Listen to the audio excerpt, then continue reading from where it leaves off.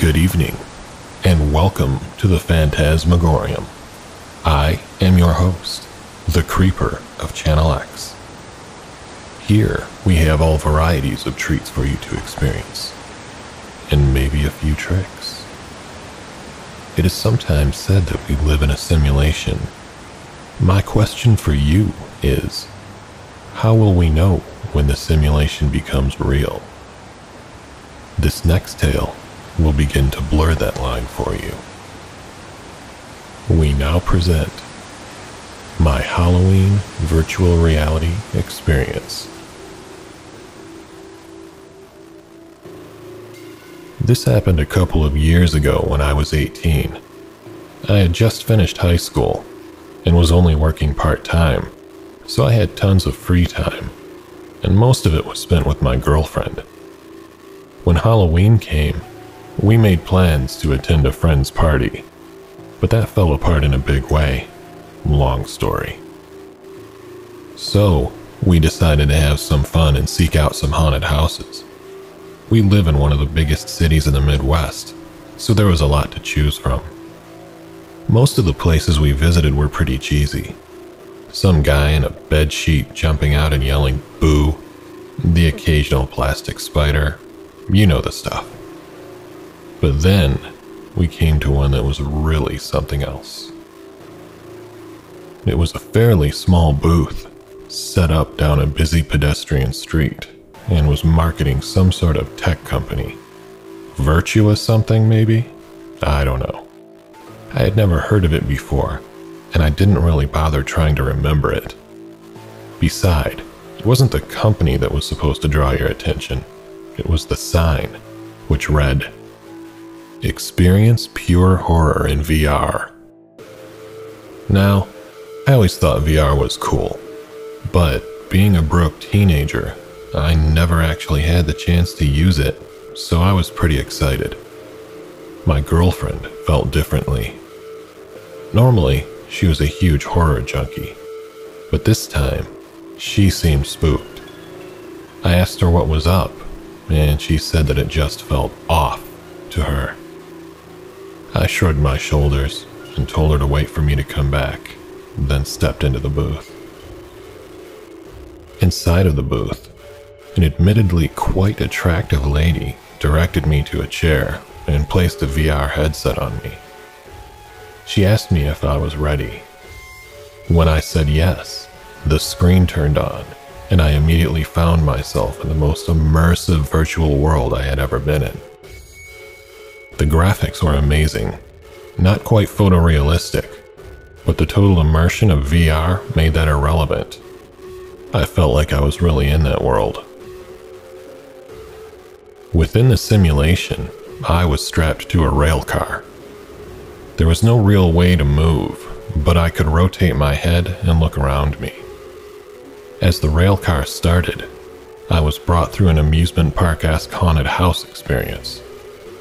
At first, it was really tame, and thus, kinda lame. Lots of ghosts and vampires and other basic stuff, though the sheer immersion did make it a bit more interesting than a regular haunted house. Now, the whole experience was mostly like that. Generic Halloween monsters and jump scares. But what really sold the experience was the narration. The narrator had a soft but confident voice. It really reminded me of a college professor. In fact, what he was talking about was kind of like a lecture, as he kept going on and on about the inevitability of death, man's irrelevance to nature, and how God didn't exist. As the ride went on, and the voice kept talking in my ear, I found myself getting more and more scared. Not at any one thing, but just the way that the narrator would distract me just enough for the monsters to take me by surprise. And then, when I was used to the monsters, the narrator would come back into focus and remind me of the emptiness of existence. As the narration went on, things started to get more personal. He started to shift focus away from God and nihilism and onto my family and loved ones.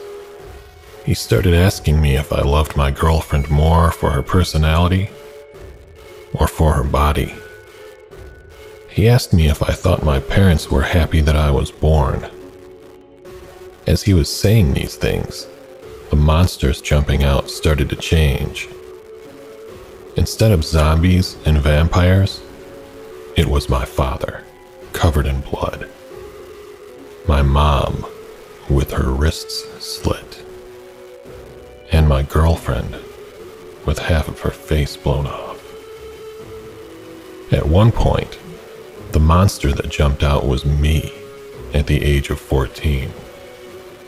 He was holding a gun, and the narrator asked me if I was truly happy that I hadn't killed myself.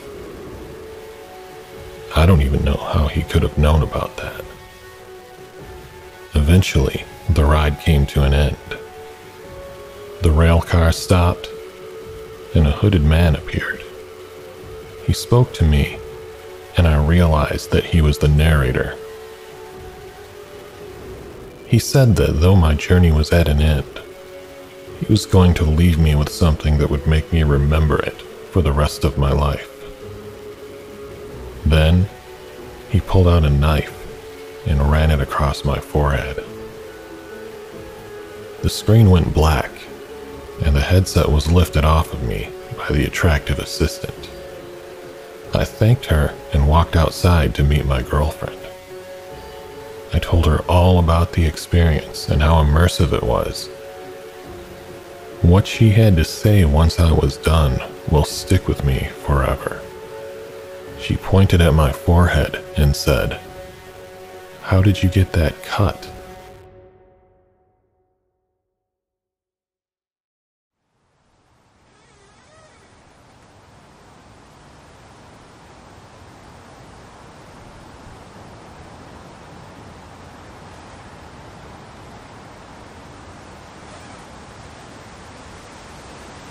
How far does virtuality blur before it becomes reality?